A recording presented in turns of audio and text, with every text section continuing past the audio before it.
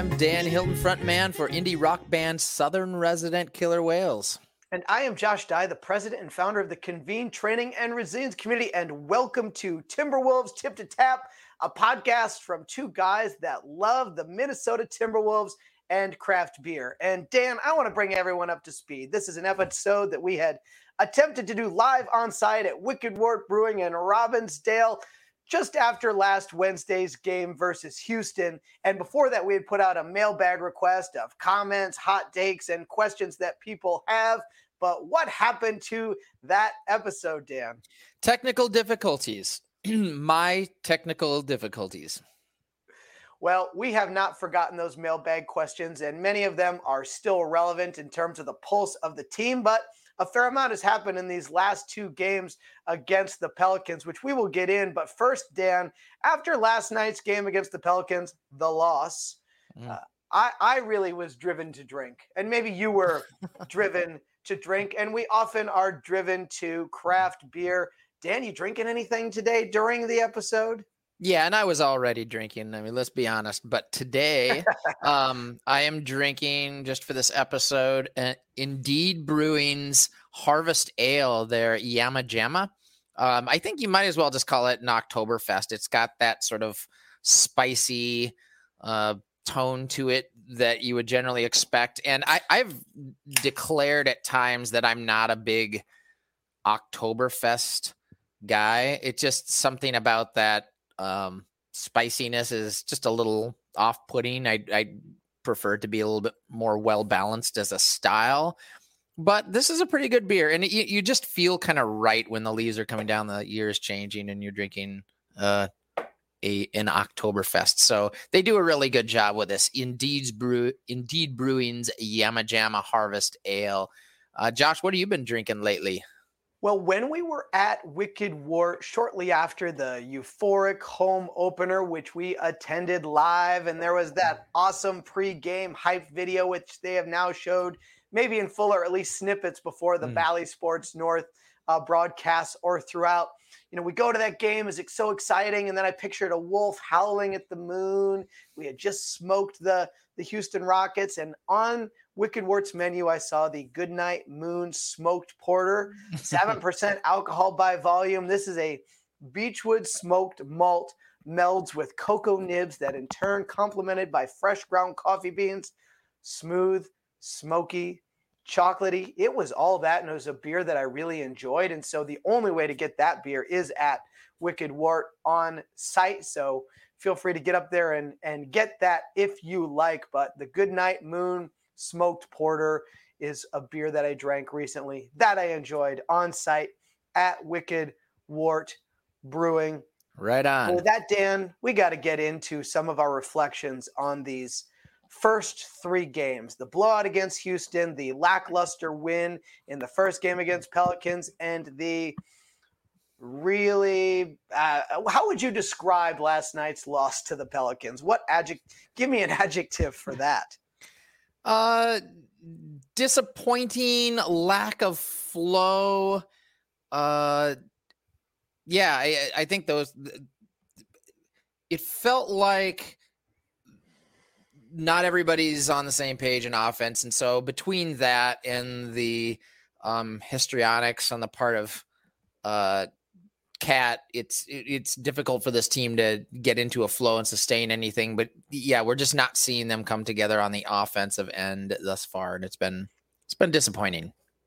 Yeah, so one of the things about not really coming together on the offensive end on the floor, when we were watching the game live against Houston and then in the two games since, I've noticed that in Coach Finch's rotations, Cat and Ant are off the floor at the same time together often.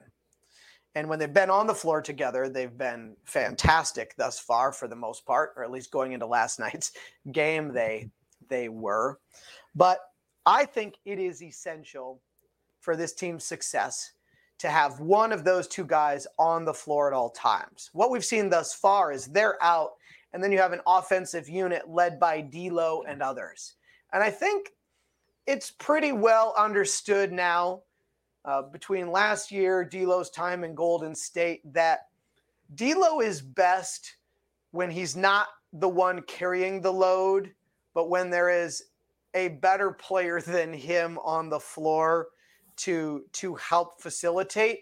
And I really want to just see Cat or Ant on the floor at all times. Are you on board with that, or you think let this play out and just see what D'Lo can do without one of those other two guys? I think the jury has really that it's out.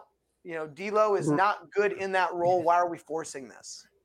Right. And to your credit, this is a take that you delivered after our game 1 win at Houston in our podcast where there was some technical difficulties. You were already saying this, and you were saying it, maybe not on the air, but you were saying it to me last year. And it's a thing that we have talked about, which is that when D'Lo in his career was at his best in Brooklyn, he's part of a cohesive unit in which there's a lot of people contributing. When he's been at his worst, which is in a depleted Golden State team where he was told, D'Lo, go to work, or last year when Cat was out, that's absolutely not when he's at his best. And I think he would recognize that. I think he would admit that, but he also has some tendencies to think of himself as a shot maker. And when he looks around and doesn't see stuff happening, he's prone to take shots where we maybe question his decision making and so on. But I think this is a very fair point that you can't. There's a lot of evidence out there on what happens when Cat is the main breadwinner out there on the court. I mean, did I say Cat? When D'Lo is the main breadwinner out there on the court and is expected to carry the team, it doesn't work. And then just a couple of comments on D'Lo's performance thus far. And I want to put it in the context of the first 3 games, because he was particularly bad last night. But he was but for the 2 shots, he may have been worse the previous night, but go on. Yeah, well, and that was going to be one of the things I was going to say is commonly with D'Lo, you hear people say, well, if this had not happened, well, it did happen. So you can't take away, oh, well, if that hadn't happened, it would have been. That's a great point. Nobody asked the other team to take away what happened when they, hit a bank shot, half court 3 and beat the Wolves. It's like, let's not, Yeah, nobody and I cares. get the broader, in terms of quality of play point that's being made there, but it ultimately is irrelevant if the things keep happening.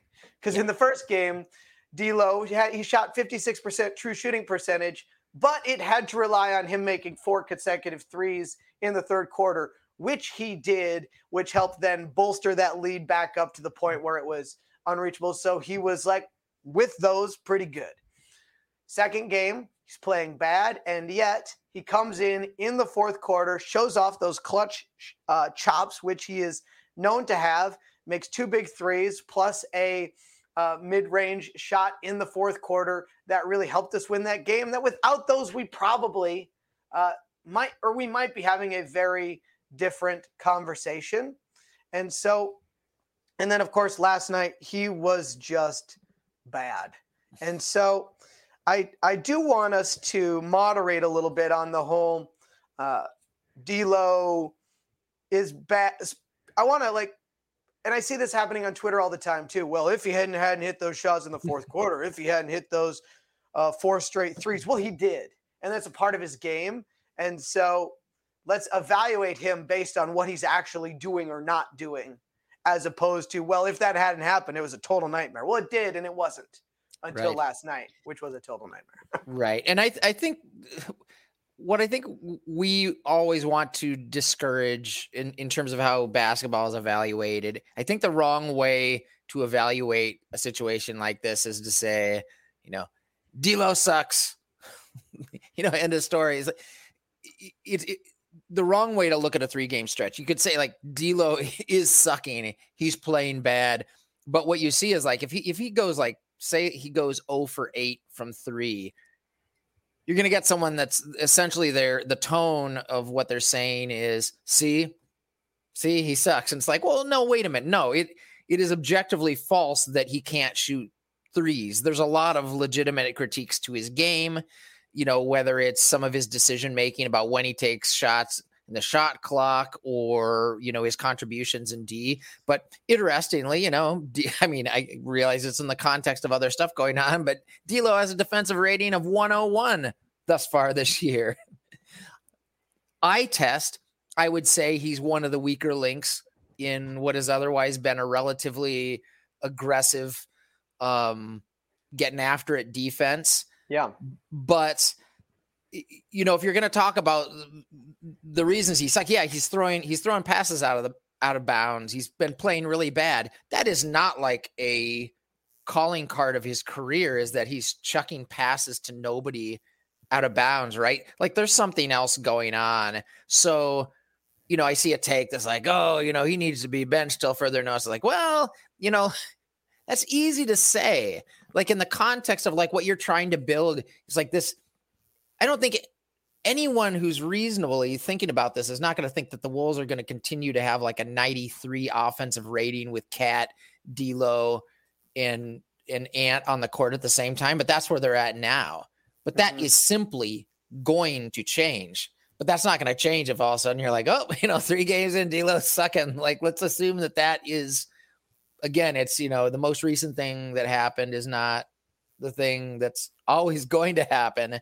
And so, no, I think as Finch even said, this team was behind. They didn't work on offense a lot in the offseason. It was really a focus on defense. And we're really seeing that come to light. There's every reason to believe that they're going to have a really good offense before this is all said and done. And so the solution is not to give D'Lo, Ant, and Cat less run. It's just, yeah. Now, if we're like 3 months into the season and he's just playing inexplicably bad in all facets of the game, that's something to be concerned over. But right now, we need to be focusing on whether he's addressing things that he has a body of work that suggests he needs to address, not, oh, wow, he went 1 for 5 from 3. Oh, wow, he's throwing passes out of bounds. Like, well, okay. Yeah, he's going through a really bad stretch, and let's evaluate that accordingly. And we often don't get into the X's and O's too much, but one thing I would be fine seeing in terms of a little less run for D'Lo or a little different run for D'Lo is if we go to my concept of Cat or Ant needs to be on the floor at all times. Right now, through the first 3 games, we've seen a rotation where D'Lo plays about the first 5-6 minutes of the first quarter, and then he comes out for Beverly or McLaughlin, right? Well, what if we give him another extra minute or two, and then Beasley or McLaughlin comes in, and then Cat or Ant stays in, and that it's paired, and then rather than D'Lo coming back in so quickly after that, you keep Cat or Ant together, and D'Lo maybe does get gets a little more run up front, a little less run later, and it ensures that Cat or Ant is always on the floor. I think Finch will figure that out. But now, Dan, I'd really like to, and I think we might have a little bit of disagreement here on terms of the loss to the Pelicans. I place that like 99% on Karl Anthony Towns. I realize that without Cat, this team gets obliterated basically every game. And I love Cat. He's an offensive savant. Defensively, he's been so much better this year. And so I do believe that Karl Anthony Towns is the best player on our team, and that D'Lo played worse than him last night. And that Ant, until his third quarter, was useless last night, largely. And so that Cat played better than the other 2 stars. However, your best player sets the emotional tone for the game. And if they start acting immature like a baby, it's one thing to be officiated unfairly. And let's say that he is. How you respond to that in terms of kicking the other team's butt or proving the officials wrong. But if you go emotionally, you lose it. And then physically, you lose it. And then it becomes a battle between you and the refs, which you are going to lose. Then that seeps into the rest of the team. It impacts everybody else's performance, everybody else's emotions. And we fell into that big hole because he is such an immature baby when he does that. It is toxic. It's a loser's attitude, and we will never achieve the potential that we need to achieve if he's going to continue that BS. Last night's game is on him. Everybody's blaming D'Lo. Everybody's praising Ant's brilliant third quarter, which is fine, but he was garbage before that. That is, and it was because of Cat setting an early tone that was so disruptive and toxic, nothing else mattered. And then we had to clear that out of our system. Ant had to bail him out to even make it a game. And if he keeps doing that, it's so unappealing to watch. He'll deserve every unfair call that he gets from the officials because how he responds is unproductive. As you've said in the past, see a sports psychologist, see a therapist, get it out of your system because I am tired of seeing it. I pretty much agree, but I feel like I'm listening to ESPN radio. You're just like, honestly, I know. Watching it last night, I'm like, why am I being forced to watch this crap? I'm not being forced to watch it. But you are embodying Cat's emotionality during the game, like during our podcast. If this podcast goes off the rail, it's on you, Josh.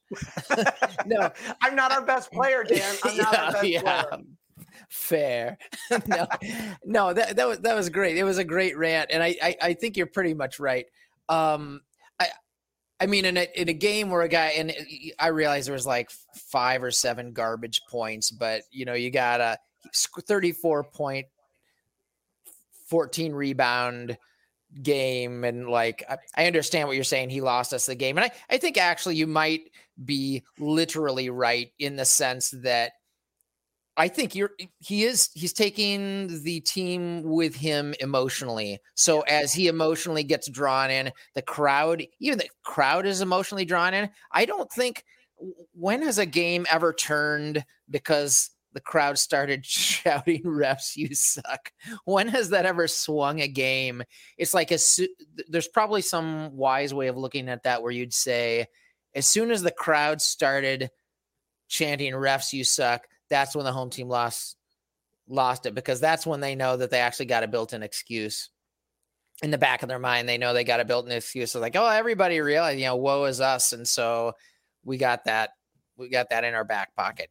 And so I think you're right. I think one thing that we're going to end up talking about before this episode is over is about the leader of the team and this idea. Cause I think you even said we could listen back later, but I think you may have said Cat as the leader of the team. And I think a lot of people's sense is that maybe that's about to transition. I don't know if you've heard much about the Anthony Edwards interview last night. It was actually great. A study of contrast in which Cat, in his interview, he did the thing that he always does, where he takes this general responsibility without saying specifically what has to change. And Ant went right to the specifics. And the other thing that I noted, and this was an observation Dane Moore had during the game that he tweeted out, which is where Beverly started yelling at his own bench about talking to the refs. Stop fucking talking to them. Which is like, yeah, stop talking to them. The time to talk to the refs actually is during the dead ball. And I think that that's what you can give a quick, like, you have to give a quick pose of frustration and then do your business. And then next dead ball, go over to the ref, like, hey, here's what's happening down there. Here's what I'm seeing, and actually have a conversation with them and respect them. Because I think the thing that we sensed last night, and I don't know how often I've seen this before, but I've never been quite so certain that I was watching revenge calls on the part of Ed Malloy. Like he was literally pissed. By the way. He does suck. And so, and a lot of people are saying this, so I'm not paving any new ground, but it can be true that Cat is getting jobbed and he should respond entirely differently. And that's exactly what was going on.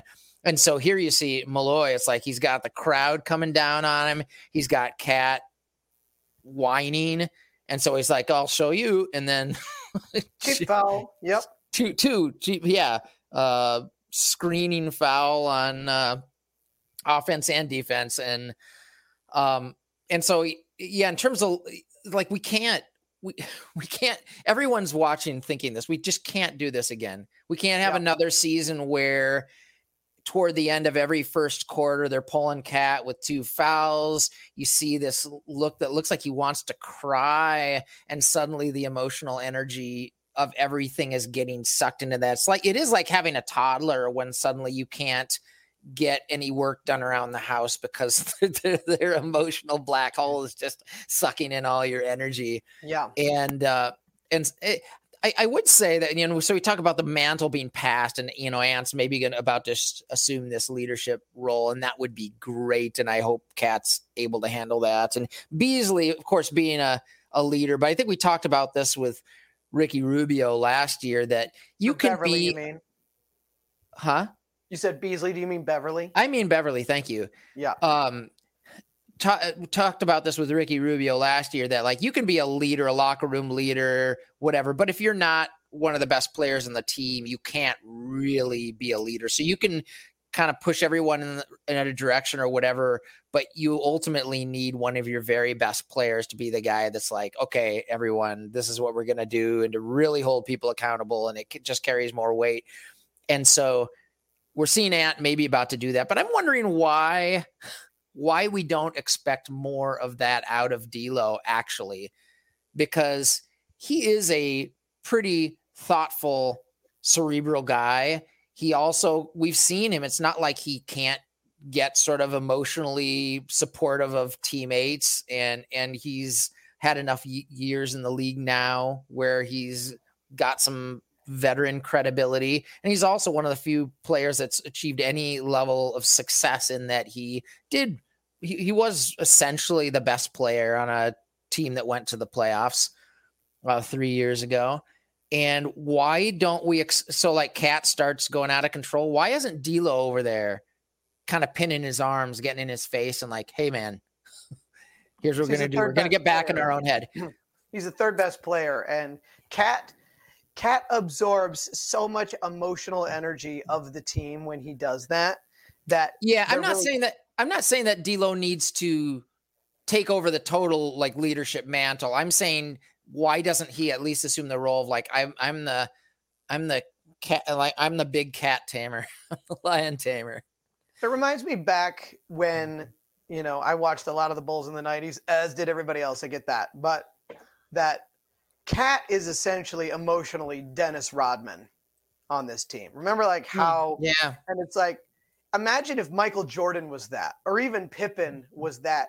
They were taming Rodman, and that's what made it possible. But you can't have Rodman emotionally as your. That's interesting. I think this is a great take because, like, normally when there's a player that is that emotionally out of control on the court, they're sort of nuts always. And Cat is so well-spoken, and now having like gone through the tragedies he has, everyone's thinking like, oh, here's this new guy with a new perspective on life. He is what he is, and he can be like well-spoken outside, but I think that lures you into, even though you've seen it before and you expect to see it again, you keep thinking that like, okay, he's going to mature to this point where this isn't the case anymore. And this is more than like trying to get a judgment on his defense. It's almost like the book has been written on whether Cat can control himself on the court. I would worry a little bit if this does become like so Ant starts becoming the just well-regarded number one on the team, the leader of the team. Is Cat going to be able to handle that? And will that necessarily keep him from, at least now, if he ostensibly thinks he's the leader, at least he has a motivation to try to keep himself in check. I worry a little bit what could happen if he's like, let's talk about this for a second, because you might remember last year when we were doing the podcast, and this is when D'Lo was out, and I'd said something like, Ant's the leader of this team.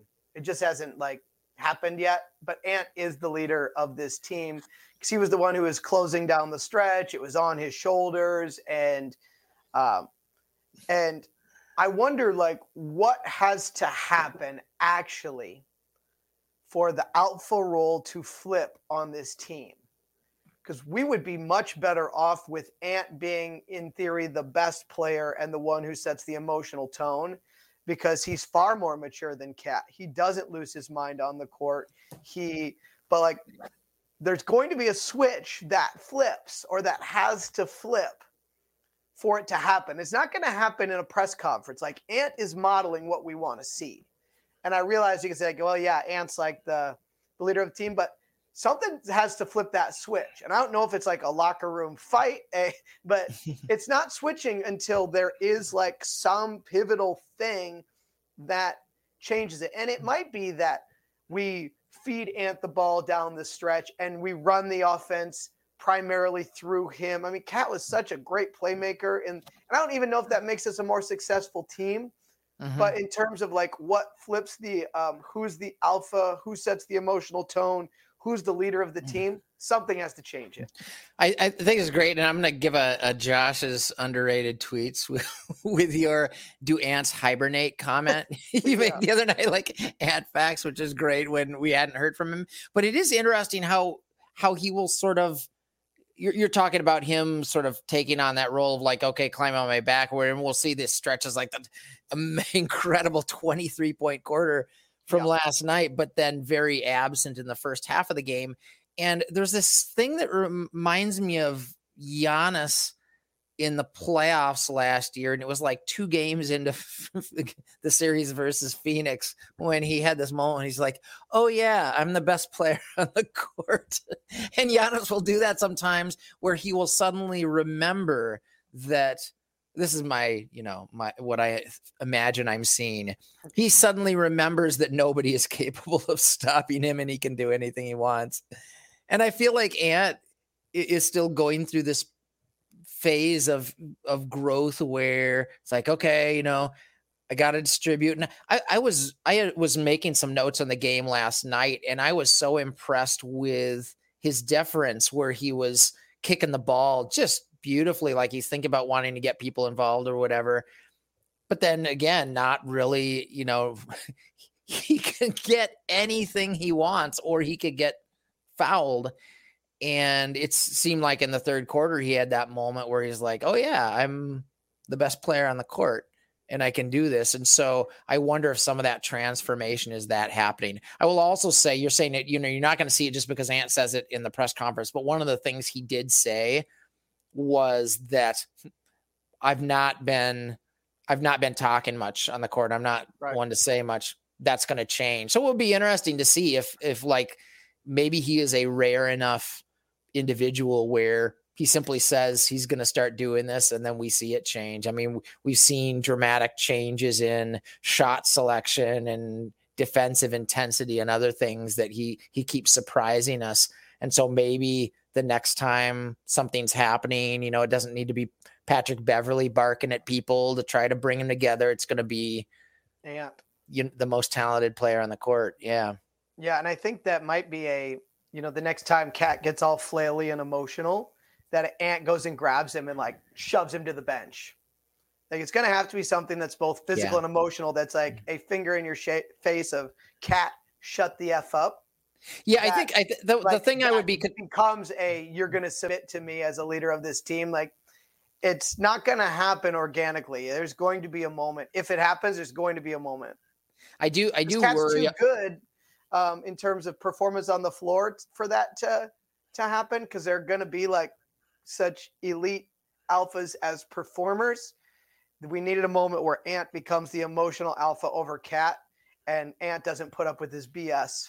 I wish the issue with Cat not being a leader was more of the I don't want this burden. I don't want to be the leader. The problem is I think he loves it. I think he loves saying the right thing. He loves saying that, like, this is all on me. I need to change. And he's so kind of lost in that, the image he's trying to create around it. I worry I'm catching a few danger zone things if we're talking about like Ant grabs Cat and pushes him to the bench, or, all of a sudden there's this media narrative that Ant is the new leader of the team. And, Cat's reading every article that he can find because he really, really cares about this. And I do worry about that pecking order thing. I mean, it would be great and it's going to be hard to know how much it does bug Cat because I don't think you get. I don't think where basketball is concerned, you get very honest answers, very soul-searching answers from Cat. He's really great on soul-searching stuff in a non-basketball sense. Right. But hey, I'm wondering if we're getting far enough into this episode when we should move and try to hit some of that mailbag stuff. Yeah, I guess I just want to put one bow on it, and then we can hop into the mailbag, which is around. Oh, what was I going to say, Dan? I had something right there on the tip of my tongue around. I'm the one that should have beer brain here. Is it around that Cat's? It was just that, him being so emotionally and then physically flaily last night. It's for no reason. You're playing the Pelicans. Like, you can afford to get fouled here and there because if we keep it together, we're going to beat these guys. So it just shows me how out of control it is for him that there's not even a sense of context. I do remember last year Finch was asked in a press conference, this is not long after he started, whether we needed to start looking at talking with Cat about things he could do to not pick up the early fouls. And Finch was like, no, I'm not, I'm not particularly concerned. And that is his answer to a lot of things. And it's fair for him to that's not a thing I want to, drag out into the light of the day, and we will deal with it. But I also had the idea at the time that maybe it was oh, he doesn't know. He hasn't watched this for the last 3 years. And now he's starting to get a sense. But if every once in a while there's a thing where we have so much learned history here watching this team and things that we've seen over time, when and I almost wonder that D'Lo can't be out there on his own. Maybe there's oh, he doesn't know. He just doesn't understand. He needs a few more observations. I think it's kind of silly to suggest that, we have observations that are more useful than what it's the old Finch knows everything, we know nothing, Yeah. All right, Dan, let's get in the mailbag. We had a handful of submissions from people that we interact with on Twitter. The first one comes from Jerry of Ball Eyes North We love Jerry. At Ball Eyes North. And Jerry was talking about team chemistry, particularly after that first Houston game. Do you see that early team chemistry? The bench going crazy for Malik Beasley's hustle when he chased something down defensively in the fast break, and then he dives out of bounds, and the whole team comes. And he said, do you see that early team chemistry as a difference maker from the past, or is it just early season honeymoon phase? And did we see it carry over into the next couple of games? Dan, is it a honeymoon phase, or is it, something different might be present with this team? So I'm glad we had the additional 2 games of observation. So I feel like I'm saying this with just a little bit more of a body of evidence on which to base an opinion. But I do think there is something different. And I'm seeing it more on the defensive end of things. There were lapses, and there's definitely an inability to, get defensive rebounds the last couple games. But even so, I feel like I'm still seeing a lot of players flying around, maybe even guys that I wouldn't necessarily have seen fly around.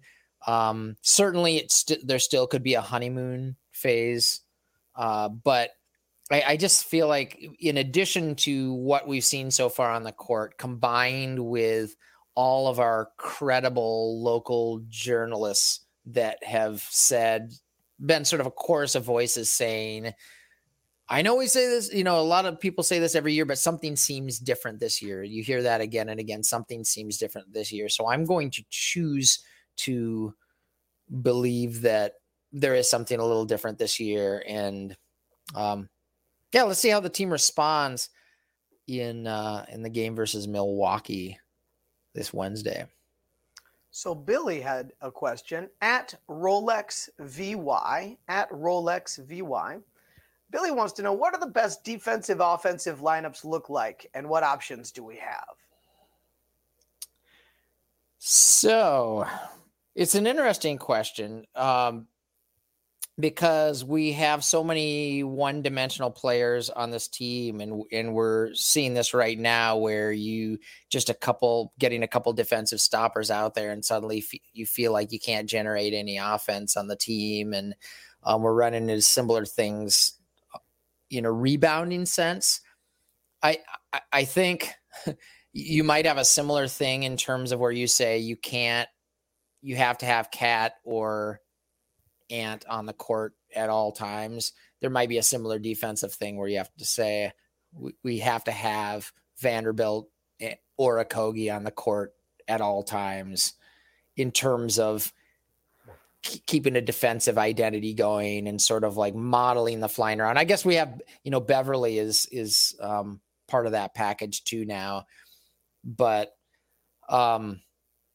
yeah, I think it feels a little weird to say like, here's our, because there's gonna be hundreds of lineups that are used through the years. So to, pick like 5 guys and say, here's the, best lineup that gives a mix of offense and defense. Presumably that's kind of what you're trying to do in your starting lineup. But it feels a little weird to answer it in that sense, but I'll just say that I think from a defensive standpoint, you gotta have a tone setter out there at all times, just like you do in an offense. Josh, how do you interpret this question, or how would you answer it? I think our best offensive lineup goes back to, we always need to have either Cat or Ant on the floor at all times. So I would reference back to that. And then you kind of have to do it based on a matchups or needs basis. Maybe it makes sense to have Beasley out there. Maybe you need the sort of efficiency of pace that Jordan McLaughlin brings us. Or maybe you need I wonder why we're never doing the Twin Towers of Cat and Nas. And just like, we just never really get to see that. And so I don't think with this team we know yet the best offensive lineup. And I think with the best defensive lineup, we know that it involves Vanderbilt and Okogie, and that if you fall behind by a lot like we did last night, you need a better balance of offense and defense to make that comeback happen. And we don't really have that balance on our team. Then you got to get Beasley out there, and then you have a naturally smaller team. So even if you get some stops, you get demolished on the boards, because a fundamental component of being a great defensive team is clearing the possession with a GD rebound. So our best offensive team, to help us catch up, even if they are pesky enough to get some tips, get some steals, they're not going to get the rebound. And so it's probably going to be a net negative. And so I think the key is to stay in games enough that you can keep an Okogie or a Vanderbilt or even a McDaniels out there at any time, so that you can afford to play a Beasley when you need some extra juice on the offensive side. Yeah, I thought it was kind of interesting last night. So we're getting killed. In addition to sort of like where's D'Lo, one of the main concerning storylines thus far this season is lack of ability to rebound. And Jared Vanderbilt is arguably the best rebounder on the team, and he played 9 minutes last night. I think that's kind of interesting. And like, I know he's kind of skinny. He's not going to be able to hold his ground against Jonas Valanciunas, but who is? And I'm just surprised he wasn't out there a little more. I don't know what he was doing. I mean, he had bad minutes when he was out there. And also Taurean Prince, I sort of imagine was going to be used a little more as a power forward than he has been. But in terms of game where we're not hitting threes, we're getting outsized, he's one of our bigger guys and hits threes. He and Vanderbilt both played under 10 minutes. And it's just kind of interesting that I just think maybe it's interesting. I think Cat sabotaged us, and then we fall behind by a lot, and then Finch is trying to like figure out the right strings to pull, and that in a 20,000 foot view, you can be like, yeah, only 8 minutes here, only 8 minutes there. But when you get into like the guts of that game, I can kind of see how that happened.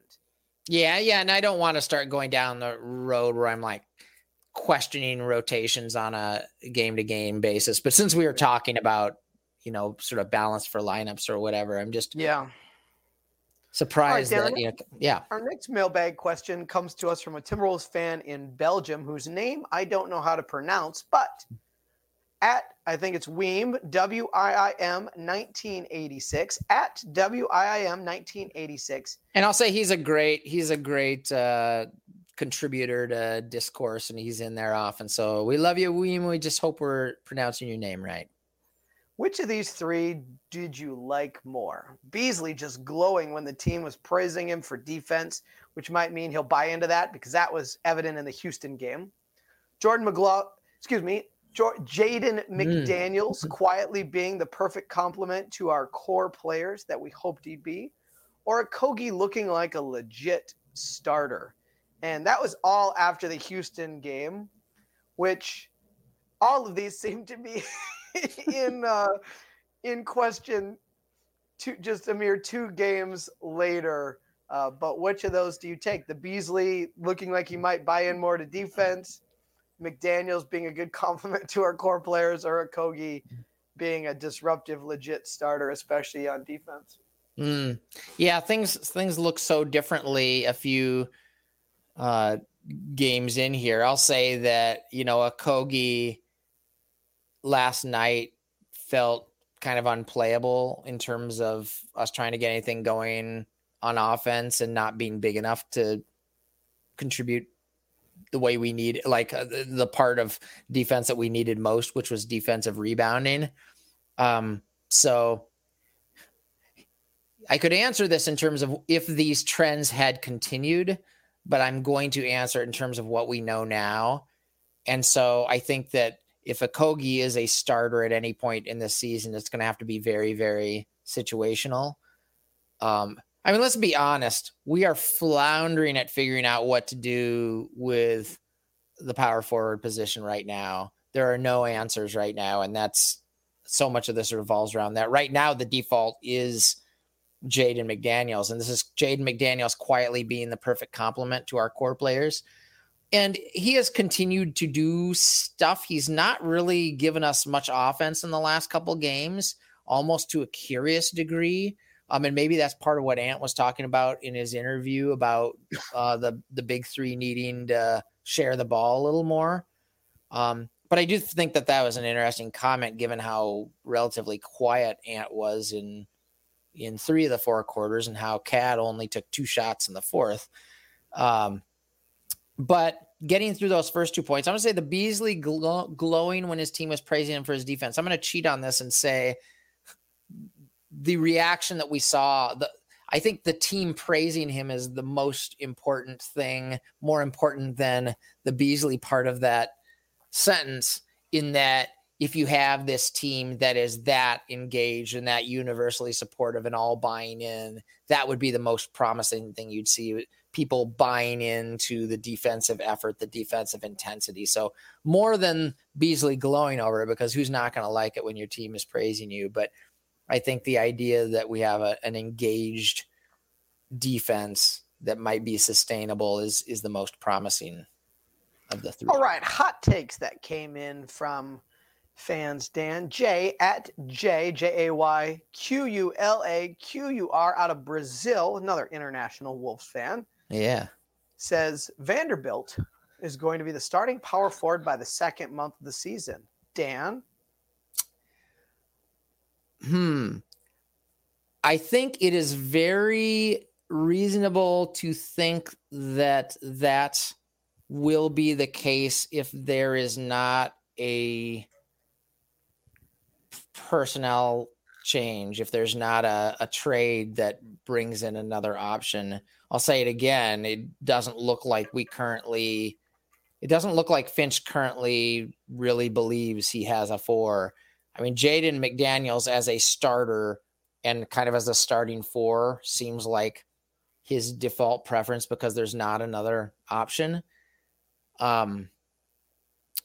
Vanderbilt's who I would have chosen to start at power forward for the year, but I think until we get an offense that looks like it can do anything, it's dangerous starting Vanderbilt. But let's assume the offense is going by then, and maybe we feel like we can sacrifice what he takes away from us I'm going to say that that's a decent hot take. Josh, what do you think about that? I'm just going to let you have that one. Oh, okay. All right. Left hand layup coach at Junior Ham Sandwich says, I would trade Beasley for Bagley. Would you, Dan? So I would not. I think Beasley is a legitimately good deal for the money, although with the lack of minutes and production of the last 3 games would make you question this, but we're not a small sample size podcast, so I'm not going to get drawn into that too much. I will say that Bagley does not, if we were wanted to get him in here, Marvin Bagley, for the third. What's that? Marvin yeah. Thank you. Yeah. If we wanted him in here as like our power forward solution, he's going to be yet another really imperfect piece, not giving us what we need. He's not a particularly reliable 3-point shooter. He's also terrible on defense. And so we already have a bunch of imperfect fits for 3 on defense. And he's not on a particularly great contract either. He makes almost as much as Beasley. And so I would rather hold Beasley back because he would provide teams with he's a very tradable piece in that his contract is reasonable. It's an amount that would fit in well to trade packages. And when he gets going, he's a dead eye from 3, and lots of teams would like that. And I'm not sure if people are all that interested in Bagley. So I'm going to say no. I wouldn't either, especially those 2 people. But Dan, this team and its power forward situation, are you that concerned about it in terms of the big picture? Yes, I am, because I currently feel like we have like 4 imperfect options, and maybe if we had an imperfect person who just had some bulk and could just bang around a bit, like if we still had a Cole Aldrich on the team, or it wouldn't be power forward, but you know what I mean? Like a big that can legitimately bang and just occupy space. I wouldn't be so concerned about the shortcomings of the existing players we have, but I think it's a real problem right now. It's like we're gonna sort of change our lineup depending on the matchup, but like there's no one you have to fill a couple specific roles. So yeah, I think it's a problem. I think ideally we would have that problem solved, but I don't think it's a fatal flaw for this team. I think if we start making our shots at just a slightly higher clip, we'll be able to survive the Jonas Valanciunases of the world. And even when it's and not too many teams are going to be like Jonas and Zion, and we didn't even have to face Zion, right? That is like, there's going to be a big guy out there who gives us a fair amount of trouble. But I think we can counter that just by making our shots and by playing better offense, because we do have some length. We can get some rebounds. It's a problem, but I think this team can survive it if 2 things happen. 1, we start making our shots at a higher level, and 2, Cat doesn't sabotage us with his babiness early on in games that causes us to get all out of sorts. Yeah, I think maybe I'm putting the cart before the horse a bit, but I'm thinking about how you come playoff time, what happens then is when teams have time to plan. It's sort of like how guys like Gobert get exploited in the playoffs, because like you teams will exploit your weaknesses, and this is without a doubt, this is a weakness. Even if we're hitting shots at a higher clip, it's going to be a weakness eventually. And maybe this is the sort of thing. It's all right if we have a team, as you say, that can, once our offense gets humming, that can win a bunch of games and be entertaining. That's good for this year, and then we're sort of building. But I think in terms of long-term success, it is a piece that you're going to have to solve. I think this is a bad time to ask this question, Dan. But to get a power forward that will actually make the kind of difference that we need, truly, it's going to be like, all right, now we're not getting massacred on the boards. I don't think Beasley's enough.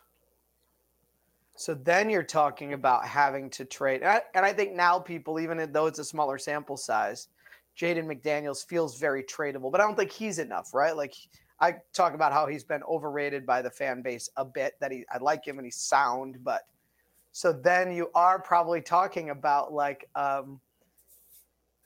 where do you have depth?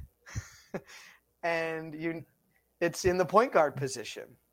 To actually get a power forward that's gonna like, whoa, that really solves it. In terms of maybe I'm not, I don't know if I'm thinking really long-term solution at this point, but I'm not talking about getting the Collins type player. I'm not talking about getting someone that fills all the boxes, like a guy that can hit threes, can bang, and can score 18 to 20 points a game. I would settle for a guy that does what Vanderbilt does, but is 30 pounds heavier and an inch higher or an inch taller or something, where I'm really just talking about we have a bulk void on the team. And so Beasley definitely is a useful tradable piece that teams could really use, especially playoff teams that are looking for a guy you could just kick it out to. You know, we're having trouble finding minutes for Beasley right now, but if we had a guy that could justify his minutes on the court and also bang, we'd have a role. And like, not that I want to short sell us at all, but I think in terms of could we get the player that we need for Beasley, I think it all depends on how, you know, are you talking about a rotational guy, or are you talking about you're looking at somebody that's like an above average NBA starter? And yeah, and we don't need to get into it here, but I'm just wondering, like, why is this not Naz Reid? I get he's like he's lean, but I think it's an interesting question. I wonder, I don't understand how he has small area quickness on offense and not in defense. That is a good question, because I've wondered, why not Naz? Naz is not a small man. Right. He is clearly, Jonas Valanciunas was too much. And maybe this is just a rare, because he has feasted on the Wolves for years, and there's not too many people his size that play his style and are capable of what he is in the NBA. Even though he's not like an all-star, he's just a load, and we've always had trouble. And so maybe this becomes less of an issue versus some other lineups, but I don't understand with everything you hear out of Naz is him like being willing to do whatever the coaches tell him and all the leaps he's made in his game. Why do we assume he's only a center? Why do we assume he's not a power forward? And why do we not assume, or why have we not seen much improvement on the defensive end? Why can't he be a big load that can bang around with guys like Valanciunas? I don't know. I just want a guy who can wall up, who can rebound, and who can hit a corner three out of that role. That's like speaking of walling up, for all the savagery issued toward Cat, he has continued to play great defense. He actually only had one foul, like interior defense on, and it was a bad call on Valanciunas. And he's been rim protecting when necessary. He's been walling up. He's been moving. He's been active. That's a pretty great player right now. Cat. Make no mistake, I have zero problems with Cat, the basketball player. He has been phenomenal on the court. And you know what I mean? Okay. Yeah. Jack Wolves fan says Ant might be a legit all NBA player this season. Dan? I don't know how you can disagree.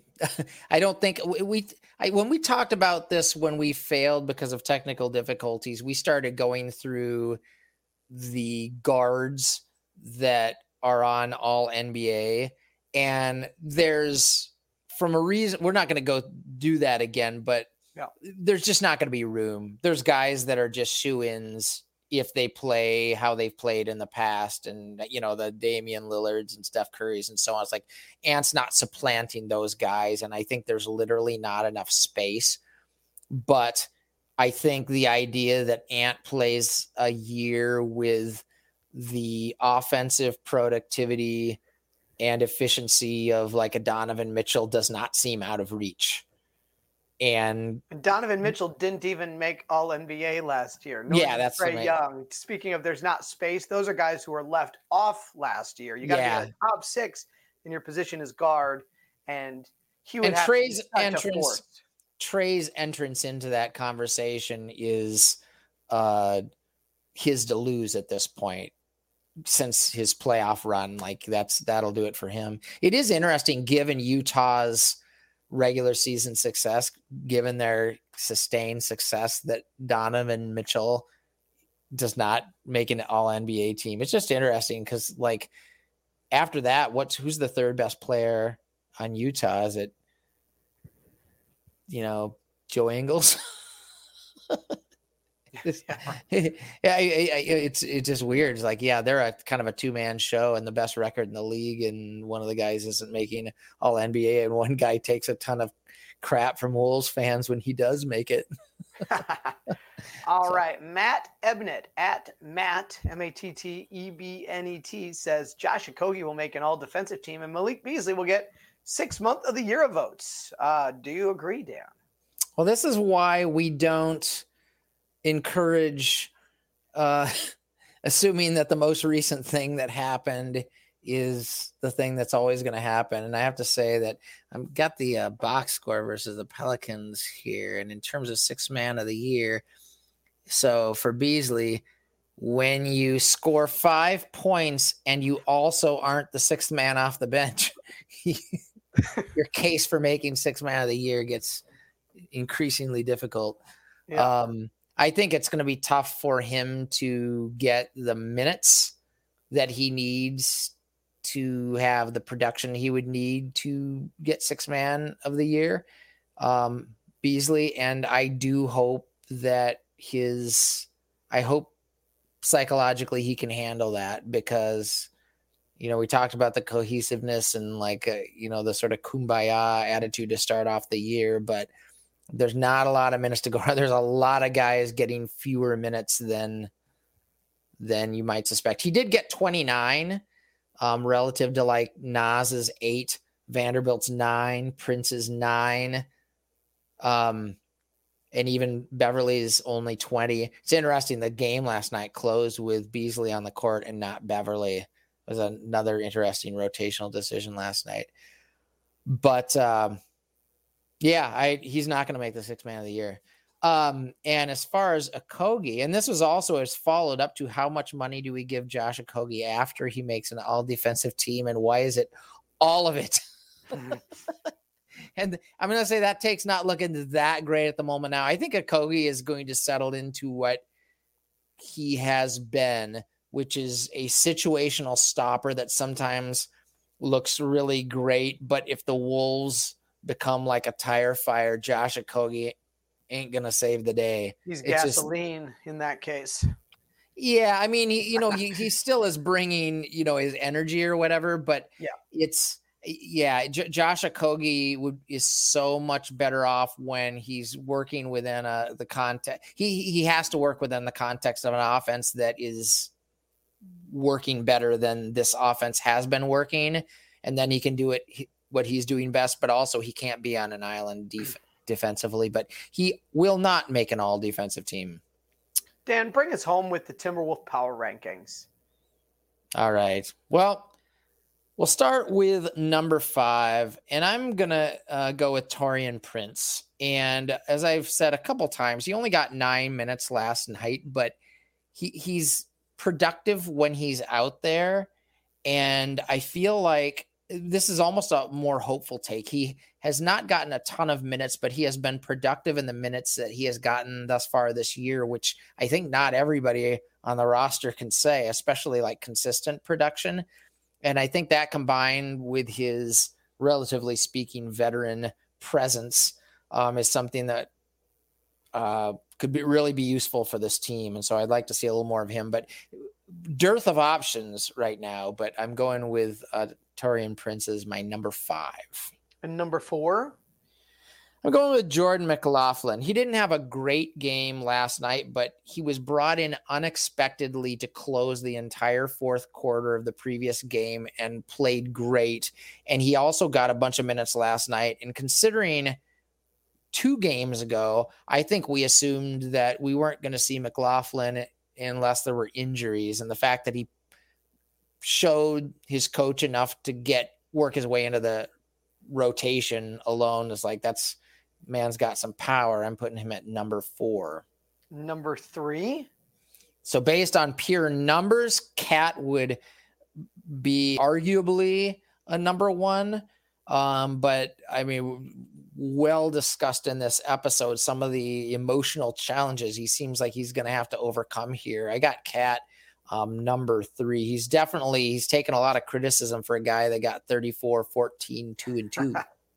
Yeah, no, and we should remind folks, this is not power rankings of who is the best on the team, but it's kind of like the Mojo rankings, the Buzz rankings, and I can't say enough that like Cat is a basketball god, but I have been so vocal about that emotional side because I didn't see anybody really holding him accountable for that truly in terms of the wins and losses. There was a lot of blaming of the officials, which I get. Ed Molloy sucks. But we got to be better, and he's got to be better. And so Cat's the best player on our team. He's phenomenal. But thank you for slipping him to number 3 in the power rankings. I feel the solidarity. Dan, number 2. I got Patrick Beverley, who continues to be a tone setter, as we discussed here. I think you need somebody who is just simply a better player to assume the true mantle of leadership, but the guy's doing everything he can in terms of saying the right things. And on the basis of stop bleeping talking to them about the refs, if nothing else, any encouragement he can give the team in that regard is going to go miles. The Minnesota is still loving Patrick Beverley, as am I. He's number 2. Number 1 in this episode's power rankings goes to Anthony Edwards, who, whether it's quarters of basketball that make you that I don't even, was at a loss for words at what I was witnessing in the third quarter. Wish it could have sustained, wish I could have seen it a little more evenly spread out, but between the joy that he is giving me watching him play basketball to hearing him grow in like stuff I heard in his post-game comments last night, this guy is going to be tough to unseat from the number 1 position in Timberwolf power rankings. Josh, you always give us a 6th man, which sometimes is not necessarily a man, but this time might be. We'll find out. Josh, 6th man. Yeah, Dan, I'm going to toss D'Lo in as the 6th man as a surprising pick, only because, hey, in game 1, he hit those 4 straight threes and showed some of that streaky shooting that we like. And in game 2, he was clutch in the fourth quarter. I don't want his horrendous performance in the third game of the season to overshadow some of his positive contributions. Certainly we need a lot more out of D'Lo, and he needs to play a lot better for this team to meet its potential, but I also don't want to discard the good that he brought in contributing to those first 2 wins. I thought you were going with D'Lo as 6th man because Orson Welles was the 3rd man, and D'Lo is playing basketball 3 degrees worse than Orson Welles in the last 2 games. But sometimes, right, Dan, you just got to make the plays that win the game. And D'Lo, when Cat fouled out in game 2, Cat fouled out with 6.5 minutes left. It was also an issue there. And without D'Lo, we might be 1-2 right now, which feels a whole lot worse. So and you need players who can create those shots and make it happen. And he can certainly do that. And so he fills we have a rebounding gap and we kind of have a clutch gap to an extent, although I think that can and will be Ant long-term, but in the near term, it is D'Lo, and he has followed through in that requirement thus far.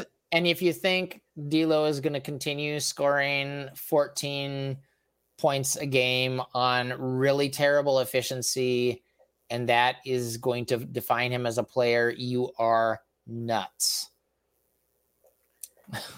And we'll close with that. And with that, thanks everybody for tuning in. If you can think of anybody else who wants to join us for Minnesota Timberwolves and Craft Beer Talk, please let them know about Timberwolves Tip to Tap. For Timberwolves Tip to Tap, I am Josh Dye. And I'm Dan Hilton. And that will do it for our 17th episode of Timberwolves Tip to Tap. Follow our Twitter at Tip to Tap. You spell out the word two, talking mostly Timberwolves and the general NBA. Folks, the NBA season is upon us. What a balm, an elixir, an embrocation to help us go placidly among the noise and haste of a world full of sham, drudgery, and broken dreams, to paraphrase The Desiderata of Happiness by Max Ehrman. Remember, in your dealings with others in this community of NBA fans, you can see a contrary opinion and just let it go. Remember that the last thing that happened is not the only thing that has ever happened, but also remember that you can be realistic without trying to shit on everything. And remember, Ed Malloy sucks. Yeah. Go Wolves.